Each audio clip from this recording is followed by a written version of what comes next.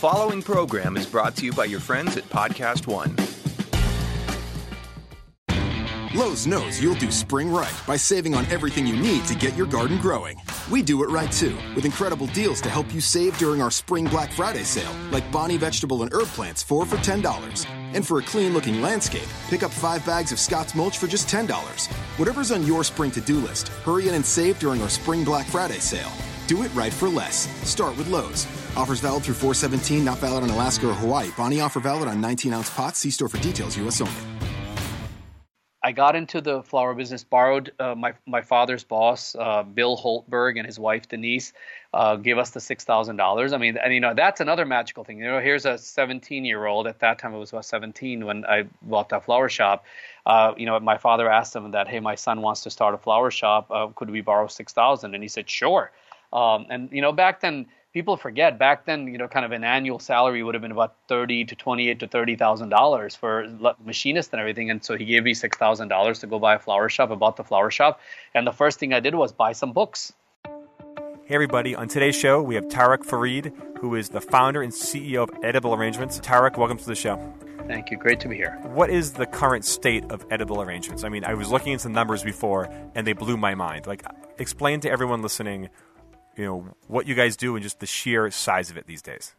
Yeah, so, started small on the corner of Main and Hemingway in East Haven, Connecticut in 1999, selling fruit arrangements. Today, we are in about 8 to 9 countries, about close to 1,300 stores, and a pretty nice growth on our product categories, from arrangements to now doing smoothies, dipped fruit, yogurt, and other items, but all natural and staying in our fruit tradition. And your revenue, you do hundreds of millions in sales, right? I think I saw 600 million recently. Is it even higher now? A little over 600 million. Wow. How many pounds of fruit you guys cut up a year? Well, we haven't done the pounds, but we do millions of arrangements. So I guess if you it depends on the occasion and how much trouble the guy's in to figure out how many pounds of fruit it will take to kind of return him in the good grace. How do you get your fruit? Because obviously, not only people are buying your product as celebrations and gifts, and it's very visual. Every piece has to look good and taste good. How do you make sure your fruit looks good and tastes good, I guess? So we've been very lucky. So when I started out with a tiny little store in East Haven, Connecticut, and I had this dream of building a chain, but it was difficult at that time. I couldn't get the financing, so we started franchising out of an accident. Somebody walked in and said, "Hey, will you sell me your franchise in Waltham, Mass, in the Boston area?" And that started the journey of franchising. And the nice thing about franchising, what I love about franchising, is that it's another entrepreneur who comes and who looks at the concept, and they replicate what you're doing. So we have owners all over the country, all over the world, that replicate what we do in Connecticut. And with that, you at least have that consistency and quality and that passion. And, built on top of that, we have layers of infrastructure, be it IT or be it just the supply chain. So we source our fruit. We source all the fruit. We go out and recommend where to buy from. And we have vendors and a network where our franchisees buy. We have our a fresh network. We have our supply chain when it comes to the dry goods, the baskets, and the skewers, and a lot of the other items that make up the arrangement. And then, of course, we have a whole vendor network above and beyond our own companies that help support the making of each skewer, as we call it, making of each fruit on a skewer that gives that amazing experience to the end user. And you mentioned you had 1,300 stores. What is the breakdown? Like, how many people order? Because I remember you guys back in the day, seeing commercials on TV and people calling in, and I'm sure obviously that's jumped to the web now. What percentage are kind of walk-in customers versus people who call or ordering on e-commerce style? So I would say our store-level business is maybe about 40%, and it's I would say about 45% now. We're starting to bring much more traffic into our stores. People are starting to come into our stores, and our web is about 60 or 55 to 60%. But the nice thing now is that the trend is changing. In order to experience some of our product, people will come into our stores, but On the holidays, it'll be where about 70% of the traffic is coming into our stores, and about 30 is delivery. And that's changing. Was it more delivery first, and now the stores are growing, it sounds like? Yeah, so we started to carry products where you can walk in and within 7 minutes get an arrangement. So our product has become very last minute. Gifting by its nature is very last minute. So with that, with having 1,300 stores, we're in that last mile or near our customers. So a lot of that part is helping us to bring customers in to come in. And then if you could get a great treat, you walk into a store, you can sample some chocolate covered strawberries, you could pick up an extra box for the family, and then also send the gift. So it's still heavy on the web, but the trend has been more shifting towards where we will have people coming into the stores. And our stores are located in the neighborhoods where people are shopping. So more things happening at our store now between fresh fruit smoothies. So we've always had great fruit. Now we'll take a certain portion of it and we'll blend it into to give people that real experience of fresh fruit, be it a smoothie or a yogurt or froyo, and then also dipped fruit. And who doesn't love chocolate dipped fruit? And we dip it all day. So with that, we have more traffic coming into our stores now. Yeah, it's interesting because you think about this business. It's a really complex business. I mean, you have the kind of the messiness and the stress that comes with e-commerce, customer service, kind of the same stress as your old florist background. But then you have fresh products and groceries and supply chain. I mean, what's the trick to getting this all running so smoothly? Because a lot, as you know, I'm sure, a lot can go wrong from click to shipment. Yeah, and it comes back to how our infrastructure got built. I have always followed the model of people that create ecosystems. So we were lucky enough in the beginning that we started to create our own supply chain. So we have a company called Berry Direct that handles all our dry goods. We source most all our fruit directly through our fresh team. And then, of course, our franchisees. When you have owners in the business, when you have people in that local neighborhood that know their customer, that's the magic at Edible Arrangements. The magic at Edible Arrangements of delivering that consistency, that experience. People will tell me, and I love hearing that. Nothing gets us more excited to wake up every morning and go do this is then when customers say, "Hey, I sent it and it was great." It was a wow. You promised a wow, and it truly was a wow. And it's our franchise owners that go in every morning. They make sure the quality's there. They make sure that the stores set up properly every day. And I admire some of these brands that have these large chains with that are corporate owned. I love the magic of having a store owner. That's how we started. When we started, we would walk into our store every morning, make the product, and then kind of deliver some on the way home.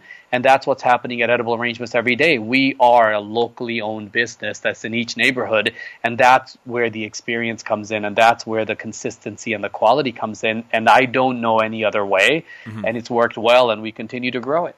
You mentioned you admire other chains that give great customer service and great product. What other brands do you kind of look to as inspiration, or just other brands that are doing this kind of thing well?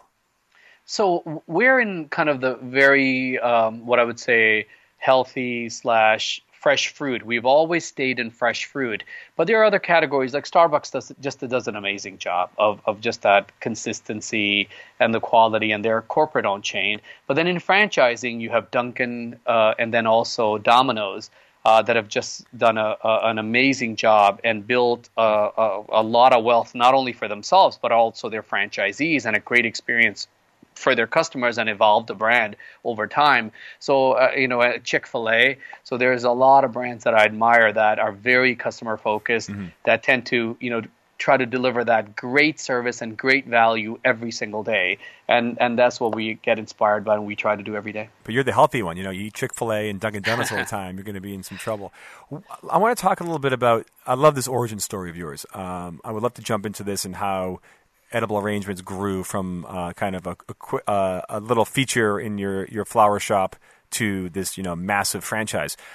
So you're an immigrant. You were born in Pakistan, came over here. Your parents really hustled to get to make ends meet. Correct? Yeah. No. The bravest people in my life were my two parents, and My father decided a long time ago, he came here because his brother was here, and kind of went back and decided that it's a better future for his kids to return back to the U.S. And he had a very difficult position here. He worked as a machinist, and his first job was at Burger King. And he did everything that he could, so give us the environment and everything. And if it wasn't for that, we wouldn't be here, and we wouldn't have kind of lived that American dream and everything. So it's came here in 1981, literally with nothing, and then struggled in the beginning, but the inspiration was always there. My mother was the great motivator to say, hey, as long as you work hard, you'll accomplish a lot. And then I got surrounded by a lot of neighbors and people along the way that did nothing but motivate. There's a great story, and I had a neighbor down the street from me, and I have forgotten her name, and I used to deliver papers to her, cut her grass, and then kind of be the first one to shovel the snow. And she was one of those amazing ladies that would always invite you in and kind of dust off the snow and let you warm up a little bit. And I must have been 13 years old. And she said something. She said, honey, if you keep working this hard, you'll be a millionaire by the time you're 35. Here's an immigrant kid that's just been in the country about a year, and I'm shoveling her snow, and here's a lady inspiring me. That's the kind of people I got surrounded by. And of course, I kept working hard and listened to what she said and was able to achieve it. And we'll be right back after this quick break, brought to you by LifeLock. Equifax recently announced a breach of 143 million identities, and it seems like a good idea to take steps to get protection. Be among the millions who trust their identity theft protection to LifeLock. Go to lifelock.com. Use promo code Forbes for 10% off. How did your family settle in Connecticut? Was it random? Were there relatives around? Was there a Pakistani community? Or was it just kind of a twist of fate? So my uncle lived in Connecticut. He lived in Milford, Connecticut, and he's the one that we came to Connecticut for. And then he owned a house in West Haven that he was selling, and he said, hey, won't you guys live in my house? And so that's how we ended up in West Haven. It was more family and family support. I see. And you're always working, even when you're studying, obviously, and in high school. And then in high school, you went and bought a flower shop, correct? Yeah, so my father was always looking, and I worked for a flower shop. I worked for a flower shop when I was 13, 14. I would go water the plants and just help out. I mean, working meaning it was just a neighborhood shop, and Charlie Faracelli was the owner, and he would just let you stay busy. And these were the days that I liked working, and I liked doing something. And I would work there on the weekends. I would help out watering plants and helping people outside. And from there, my father saw an ad in the paper, and there was a flower shop for sale. It wasn't the flower shop; it was actually out of business. And I think they were selling inventory or selling the equipment. And it was $6,000. It was more, hey, flower shop, $6,000. I think we can afford this. What do you think? And it was a time where you never said no. You said, sure, let's do it. And I didn't know anything about the flower business. I was watering plants, so. And how did you learn the business? Is it complex? Are there tricks to it, or is it pretty straightforward customer service, supply kind of thing? So I think I got the inspiration back then in watching Charlie and other people, but then I got into the flower business. Borrowed my father's boss, Bill Holtberg, and his wife Denise, gave us the $6,000. I mean, and that's another magical thing. Here's a 17-year-old. At that time, it was about 17 when I bought that flower shop. My father asked him that, hey, my son wants to start a flower shop. Could we borrow $6,000? And he said, sure.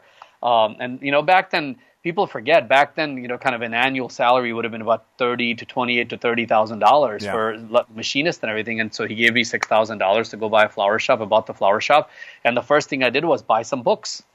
Went and bought books on how do you make flower bouquets, what flowers you buy, what are the seasons, and then you end up just trying. Go to a wholesaler who's selling flowers, and I just had this journey was amazing where people were always willing to help. Okay, buy this. No, don't buy that. Take a little more of that and do it this way. And there were just a lot of people who helped in the beginning for me to learn. What is the magic of a flower shop? What's the key to that business?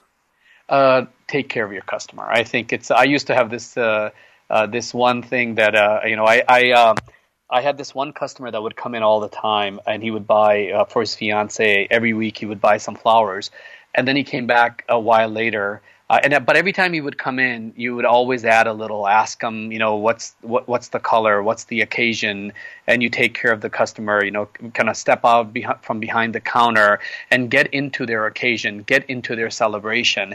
And, then they returned. He came back a while later and said, hey, I'm having a wedding.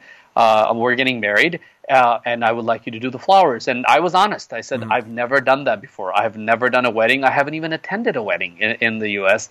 And he was just an amazing guy. And he goes, oh, don't worry. I've never been married before either. It's my first too. Let's do it. And that started out into a whole new business. And I learned along the way. And so I think, one, you have to try and you should have confidence. As long as you're willing to be focused on the customer and you take care of the customer, you're willing to put them before yourself, you will always do well. And I've shared this many times that my mother at that time used to say, honey, don't run after money. It runs really fast. Go do the right thing. It'll chase you. So it was always go do the right thing. Go tell the customer from the beginning that I haven't done it. Mostly people help you then to say, oh, no problem. We'll work with you. And along the journey, that's what I found when I was a teenager. And then once you do learn it and everything, always, again, put the customer first. And even in edible, that's what our franchisees do. It's always customer first. And beyond, great customer service, I believe you made some interesting tech innovations too that really helped you kind of get to the next level of business. Talk to me about that and how you kind of embraced early technology to the old manual world of your business. Yeah. So back in the 80s, we were kind of that generation that grew up with Commodore 64. You play around with computers. You weren't really afraid to play with computers. You weren't really, you were. So I started to automate our flower shop back in 88. I think I got an IBM computer, and it was all floppy disks back then to just start doing billing. And then we put in a point of sale system. Out of that, in the 90s, I started a company that did POS systems for florists. And so learned the technology. And then as I was starting edible, you had to have, by then the web was taking off, e-commerce was taking off. So it was all that experience from the 80s and 90s, the last 12 years of experience came in handy, not only for e-commerce and creating a website, but we created our own POS system. So I created an IT company that did the POS system and then also did the supply chain. So that helped us to build edible arrangements to what it is today, because it is much more complicated, as you said a minute ago, that businesses, it's not as simple as what it was when I started in 86, where you open a shop, you put some plants out and things out, and then you had an old register that you buy from, I think it was Costco or from an office supply place, where it's much more complicated now. And but we were able to keep up with it because we had the experience, and that helped us to deliver better and kind of give more access and kind of stay latest and greatest in growing edible and scaling edible from that one store in East Haven to the 1,300 stores today. How did you learn to build these systems? I mean, obviously you weren't a formal computer engineer student. How did you turn your Commodore into a whole company? So the Commodore was more the confidence of being comfortable with computers. That's something I got when I was 12, 13 years old just to play with. It's more, I think it's that need, right? So we you see the automation coming in, and then you go hire people. You go find people who can code it for you or who can make a software. And it was more we're trying to accomplish something. That I want to automate billing. I would like the order process to get a little faster. I don't want to do manual credit card clearing. We would love to map all the. We would take yellow pages back in the 80s and type in every address into a computer to verify addresses. So that when you're typing an address in East Haven, we had every address and a name in the database where at least it would come up, and we knew that it was a valid address. Jeez, so how long did that take? Oh my God! We used to hire students in the summer, and they would just sit, and it didn't take long. You hire enough high school students, but the accuracy was sometimes an issue. Yeah. It's just one. It's that desire to want to use the technology so you could focus more on the business and delivering the product and everything, instead of having to worry about the nuances that you can actually automate. And so we just started automating. And so the technology company came not out of ability or know-how, it came out of necessity. That I think having a computer here that does the credit card clearing or printing of the cards would actually help us to do more business. If we had a mapping software, and it wasn't mapping, if we had an address validation that was on a grid, it'll be easier for us to get out there faster and do more deliveries. So it started out more out of necessity. I actually don't know how to code. Huh. And how did did you hire people to do it for you, or you thought Yes. Okay? How did you go from flowers to technology platforms to shaped fruit?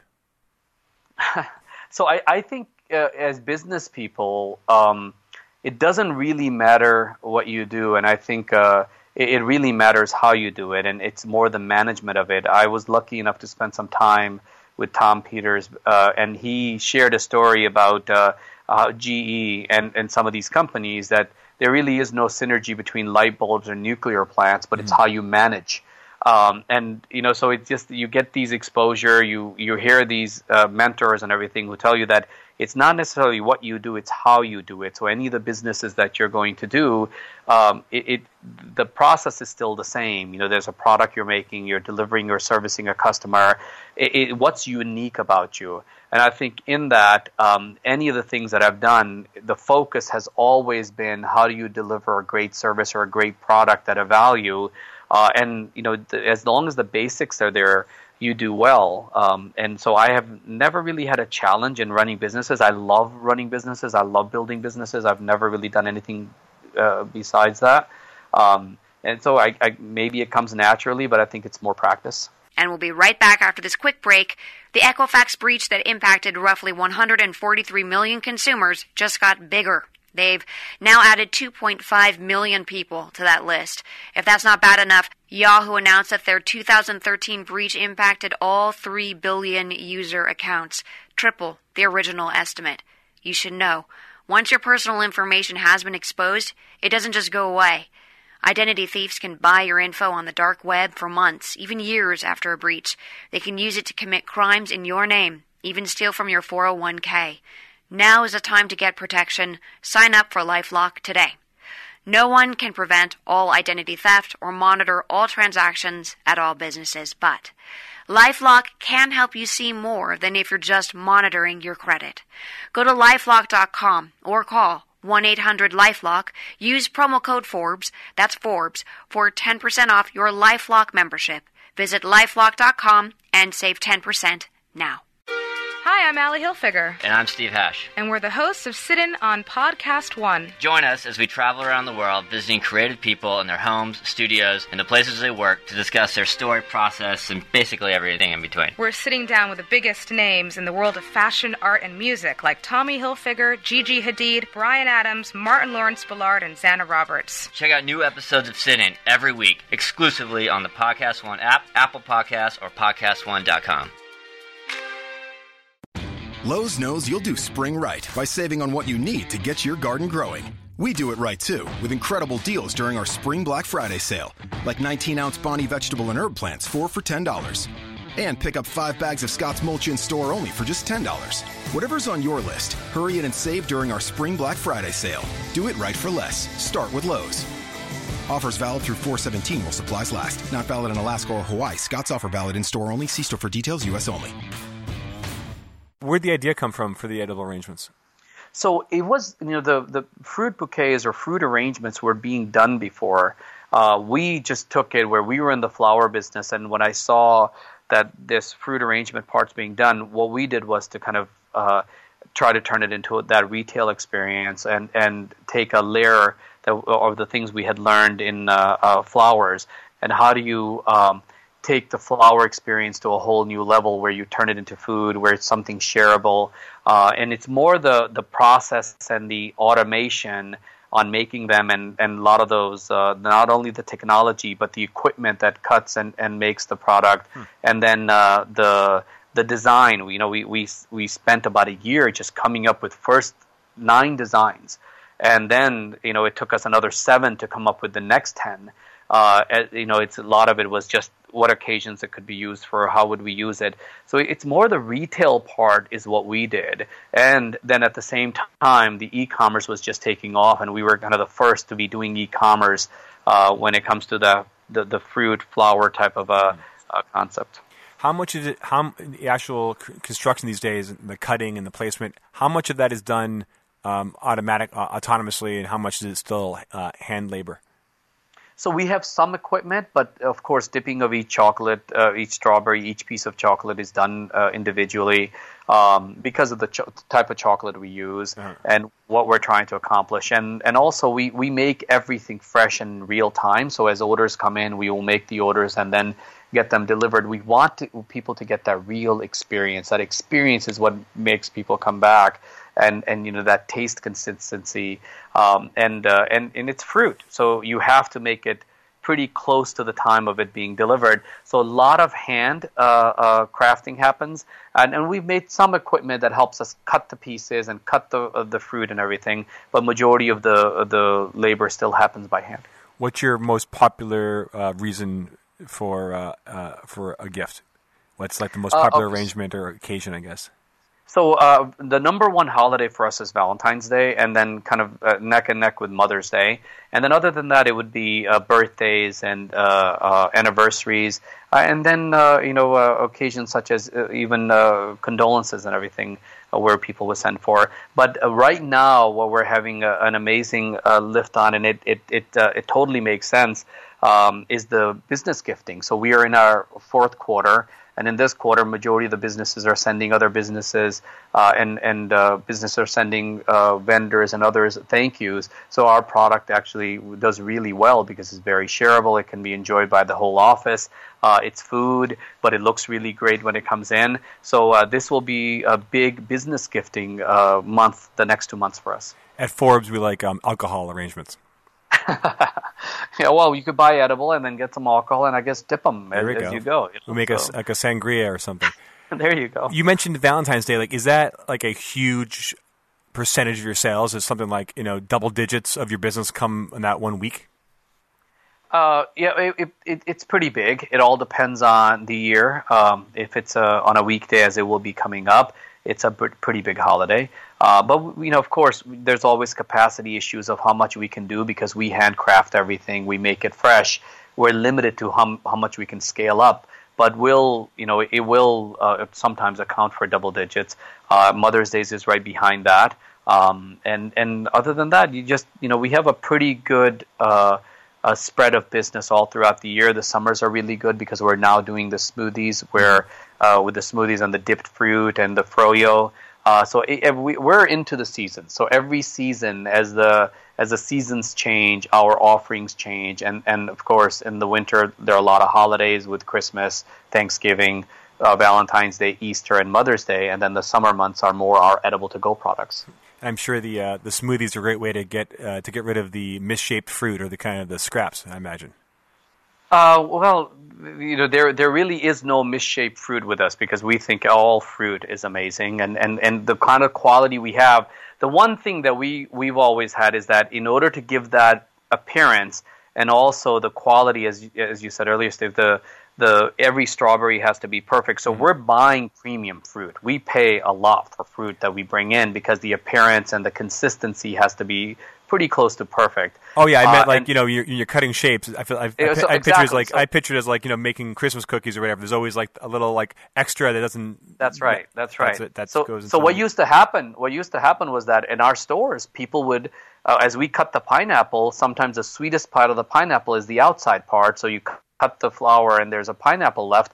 Our stores, the employees would actually, blend and make smoothies. Yeah. And that's where the concept came from. And then customers started coming in, can I get a fruit salad? So you're getting some great fruit that's like premium fruit and you're getting a fruit salad. So it's, and that business has really taken off. And so we use up every part of the fruit. There really is no waste that would happen. And even when we used to have some extra fruit, we used to send it to soup kitchens and our franchisees continue to do that. So we want to use up all of that premium fruit, and then we can give customers an amazing experience of an all-natural, real smoothie, of real fruit in it, and We don't use any additives or any kind of process. It's not made, and it's not in a slush that we put into a cup. It's blended. You see the fruit going into a blender. It's blended right in front of you, and you can pick the different fruits. And you mentioned I love the idea how you took an idea that your employees and team members were just doing on their own and turning that into a product. I love those kind of stories. You mentioned that you started this with floppy disks and the old databases, and now here we are in a world with smartphones and e-commerce and a ton of social media, which I'm sure plays really into your strengths. How does that affect your business these days? There's that the benefit, and then also the cost. So business is much more complicated. I mean, even small business owners have to contend with a lot. It's gotten very expensive because not only with the social media and all these avenues or the mediums where you have to advertise, you have to have some expertise, and then you have to have time, or you have to pay people to do it. So we're lucky that we have all these owners who are able to communicate out quickly. We have a great team that handles the social media.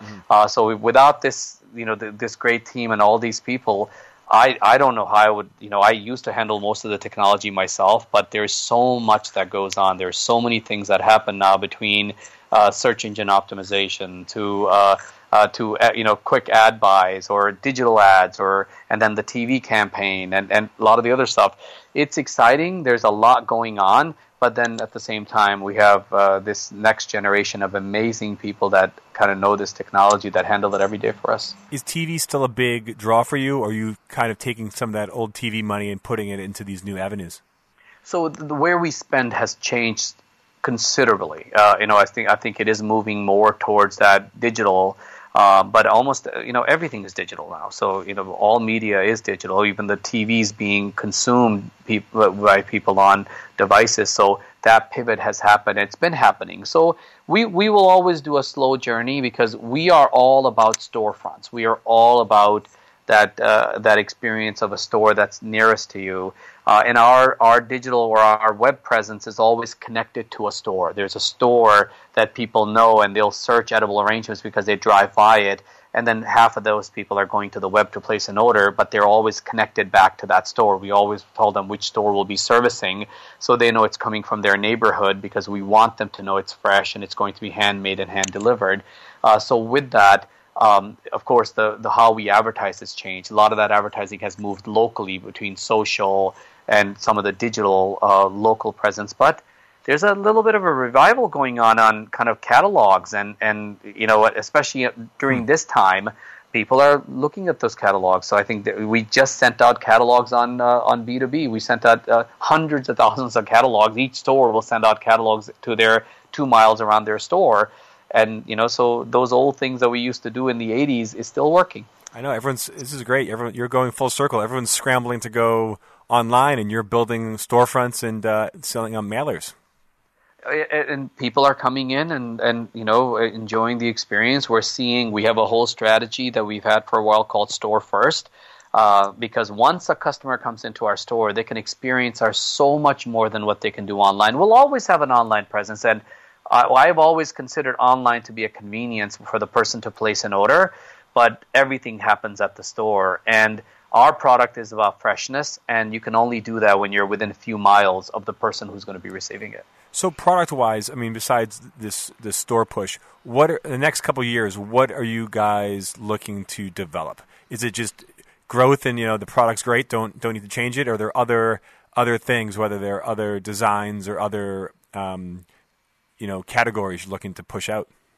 Yeah, so I think what the pivot, or whatever you want to call it, I think things are changing, and what I've enjoyed is just seeing the change from 1986 to now, how when everybody thought that the world was moving to telephone. So 800 numbers in the flower business was big back in the 80s, and everybody thought the flower shops were going to die, and the flower shops are dead. No one's going to buy flowers by going into shops. We did well back in the 90s, even in our flower shops and in our business. I was installing systems in tons of flower shops all over the country that were buying POS systems, and they were doing well because now customers could connect with them. Now it's nice that customers can connect directly with that business that's in their neighborhood, so they can look up a shop, or they can on Google or on Bing or on these search engines, go directly to a business and contact them, be it through their website or through some kind of an online shopping experience. So the whole the part about it becoming one or the other, I think you see a shift even in Amazon, that they're going towards retail. And I always remind people that online is still, I think, 9% of commerce happens online. A lot of it is still in the stores. Certain things that totally make sense, but on others, especially when it's a smoothie or if it's a fruit treat or if it's a dipped fruit, so there will be a big change in our system where people want real experience and real stuff, and we got some real fruit and some great chocolate.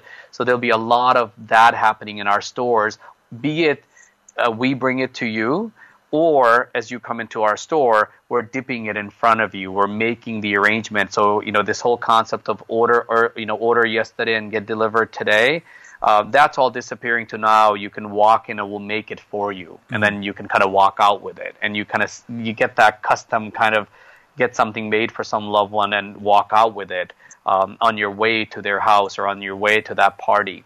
That's interesting because I've been watching football recently, and they have all these, I think it's Domino's, big commercial. I always think of Domino's, I'm sure you do too, of delivery pizza, and now they're pushing everything for walk-in and takeout, which is, well, I'm in Manhattan. It's new. That's a new concept to me, but it sounds like there's a big push of, away from delivery and just people grabbing stuff on the way out. Yeah, I think delivery will always be there, and we will continue to do a lot of delivery, but people are out more. My daughter, as they're coming into the business, they like going out, and it's interesting where I think my generation, we wanted to get everything delivered, where they'll go and say, "Oh, I'll pick that up on the way," and she'll be coming to the house. She's like, "I'll grab that." And so there's a little change happening, and I think they like going out. We don't know where this will go, but I think with that, retailers have to get their stores ready. They have to adjust to the demand. They want to be able to place the order with a single click on their way to the store, and they want to walk in, grab it, and be out. Or is it like what Domino's is doing, that the van has an oven in it, and it's driving around, and you literally in 5 minutes the pizza just pulls up. So I think we're adjusting our brand to be more in tune with what the customers' needs are and how they want the experience to be. And I think there's some exciting things happening at Edible in the next 12 months. Would you ever go beyond fruit? Are you going to have like a kale tower for people in Brooklyn? Like what's the plan there? I think we were lucky enough to be in this gifting healthy trend where people wanted to send a healthy option, and there's a bit of an indulgence when it comes to chocolate. I have always enjoyed this part of serving my customers what I would serve myself, my family. So with that, I think there's a great opportunity within fruit, be it a fresh fruits blended smoothie to a dipped fruit treat or a dipped fruit box or as a gift.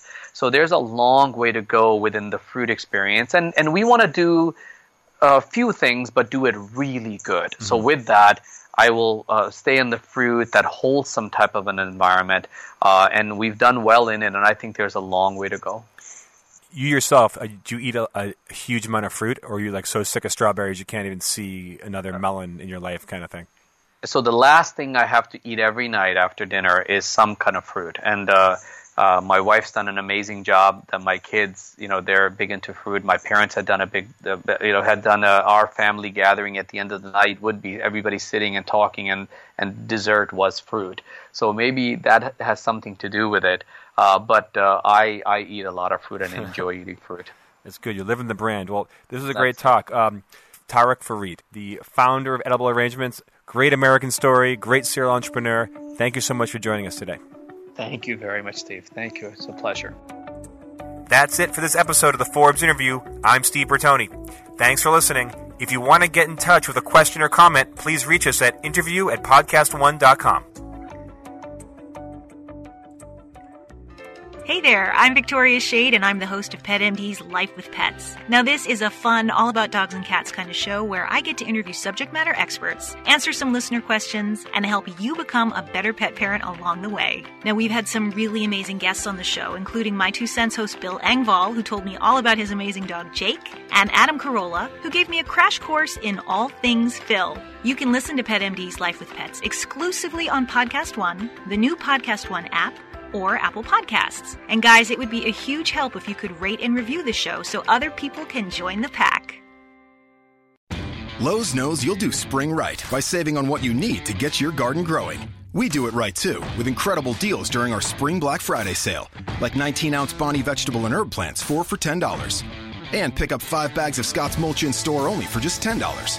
Whatever's on your list, hurry in and save during our Spring Black Friday sale. Do it right for less. Start with Lowe's. Offers valid through 4/17 while supplies last. Not valid in Alaska or Hawaii. Scott's offer valid in store only. See store for details. U.S. only. At the border, I'm Ed Donahue with an AP News Minute. At the roundtable discussion today in San Antonio, Texas, President Trump heard something he said he never heard before about life along the border. Many people are dying, and the danger of living here, unless you know exactly what you're doing, is tremendous. This is Texas Lieutenant Governor Dan Patrick. Where are the people in Washington to stand up for these children, these women, these senior citizens? Where are they? Bring them down. Mr. President, let the Democrats come down to Brooks County. Let them come to any of these ranches. Let them see these bodies. Let them see the skeletons. We have the photographs. Attorney General William Barr says he thinks spying did occur on Donald Trump's presidential campaign, suggesting the origins of the Russia investigation may have been mishandled. Scientists released the first image ever made of a black hole, revealing a fiery ring of gravity-twisted light swirling around the edge of the abyss. One scientist said, "Science fiction has become science fact." I'm Ed Donahue.